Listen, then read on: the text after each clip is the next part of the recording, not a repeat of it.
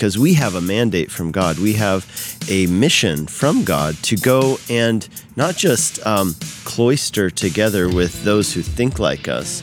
We have a mandate from God to go and build bridges to the world in order to, as I said at the end of the sermon, extend an olive branch to people who are outside of the walls of the church, outside of being with Christ, and encourage them to come over and be united around this great truth of the gospel and to be reconciled to God.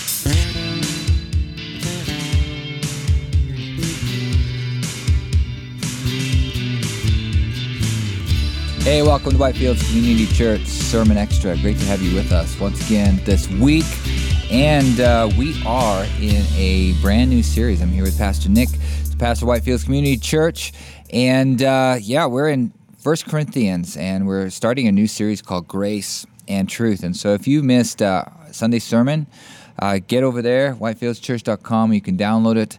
And it's, of course, on all your favorite streaming platforms. And if you would, just rate and review and give us thumbs up, subscribe, do all of those things. It certainly helps us just with all the algorithms and everything, getting this content out and getting people involved. And this is a great book, a great theme to get involved in. We're just at the beginning, so invite some friends and say, hey, we just started this book, and it's 1 Corinthians, and we're going to look at it verse by verse, chapter by chapter, and series is called Grace and Truth. And so we were in the first 18 verses of this book this week, and the title of the message was United by Our Higher Calling. And just to start out, I just wanted to look at that particular, the title itself, and just how important it is for us today as Christians to take that to heart, that we are united by our higher calling.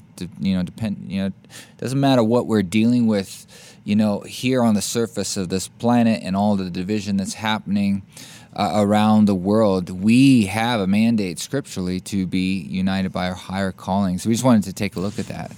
Yeah, I think that, as I said on Sunday, but we live in a really divisive time, and there's so many things that divide us, so many opinions, and so many media outlets. I didn't go into this, but I was thinking about it, is that you can even follow the media that's existed over the last 100 years and look at how it actually furthers the fragmentation of our society.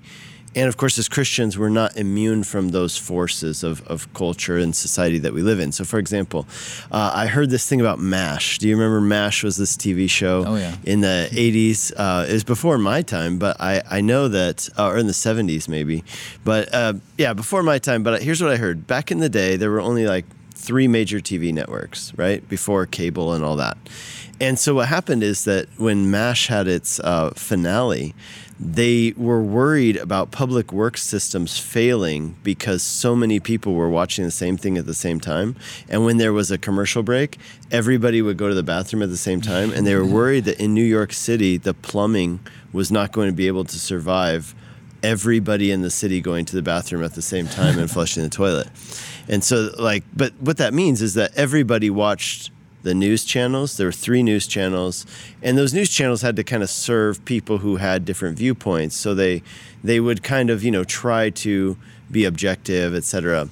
And what happened then with the proliferation of cable, and now, of course, with the internet changing everything, is that basically there's a niche stream for everything that you might think or do, right? And so, in other words, and in some ways that's good. We can get more information. We can get more specific information, things like that, more directed content. But in many ways, it just furthers the fragmentation of our society. That people who are already inclined in certain ways gather together and they never hear from anybody on the other side, right? We talk about echo chambers that exist in social media, etc.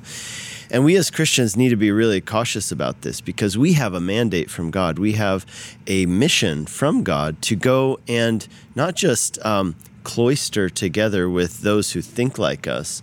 We have a mandate from God to go and build bridges to the world in order to, as I said at the end of the sermon, extend an olive branch to people who are outside of the walls of the church, outside of being with Christ, and encourage them to come over and be united around this great truth of the gospel and to be reconciled to God.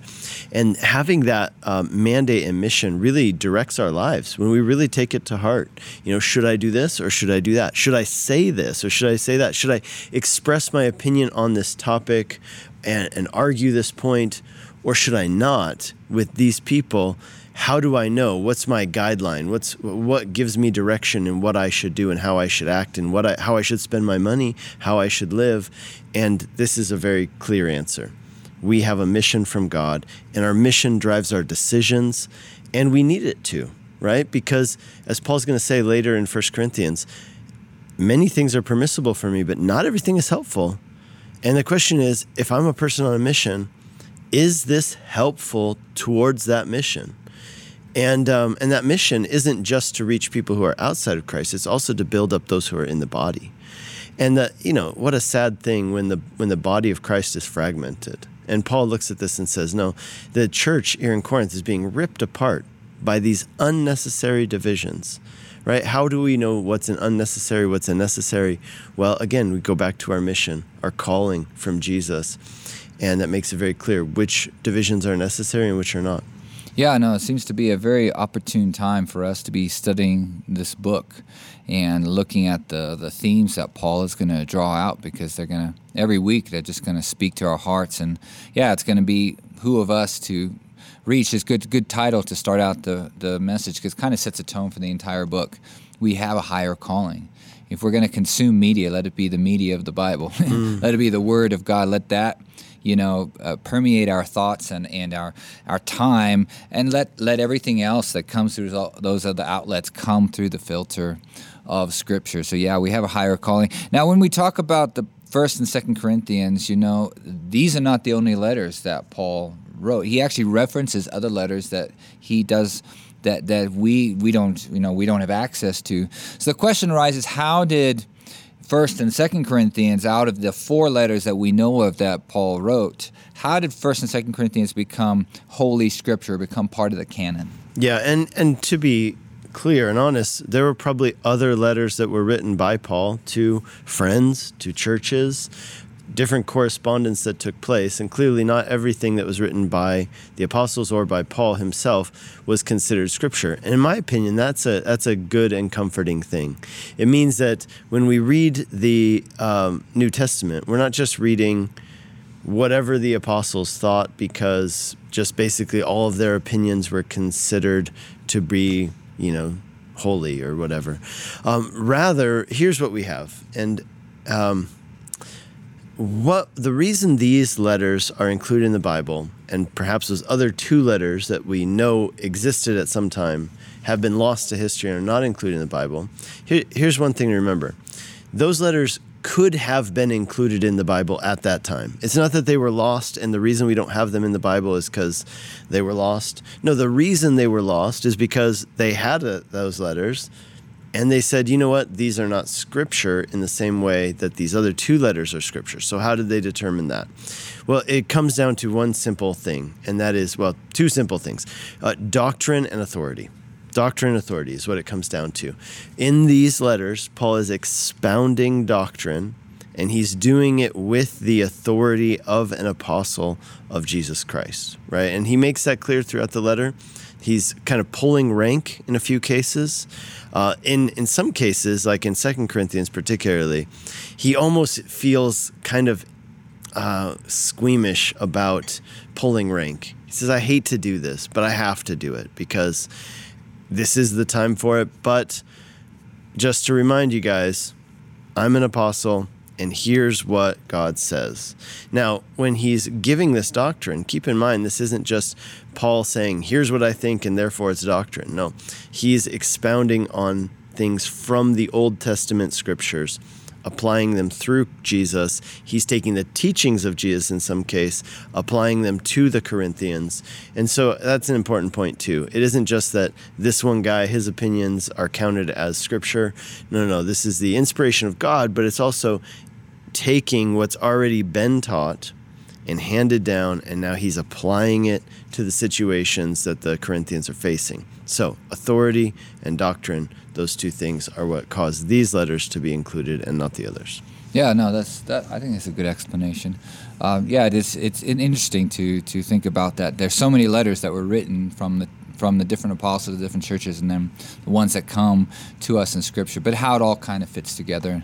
And that's a great explanation. And so, as we go on through these books, through this book of 1 Corinthians, my challenge to you is that as we each week is just read through the entire book. That's what I'm going to be doing as we go through this. Just each week, read through the entire book of 1 Corinthians. So as you get to these sermon extras, or as you listen to the sermon on Sunday, it's not like, oh, no surprises there. You'll be able to think through and think deeper as Pastor Nick expounds the Word, and it's just a great way of just the Word to get into you and to become part of you.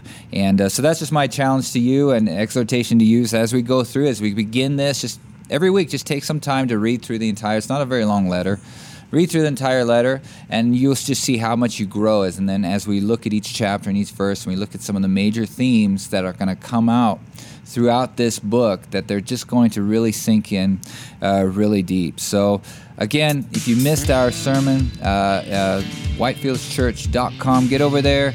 You can find it on YouTube. It's up there for you to watch, and on Facebook as well. And we look forward to going through this series together, Grace and Truth, and we'll see you next week. God bless.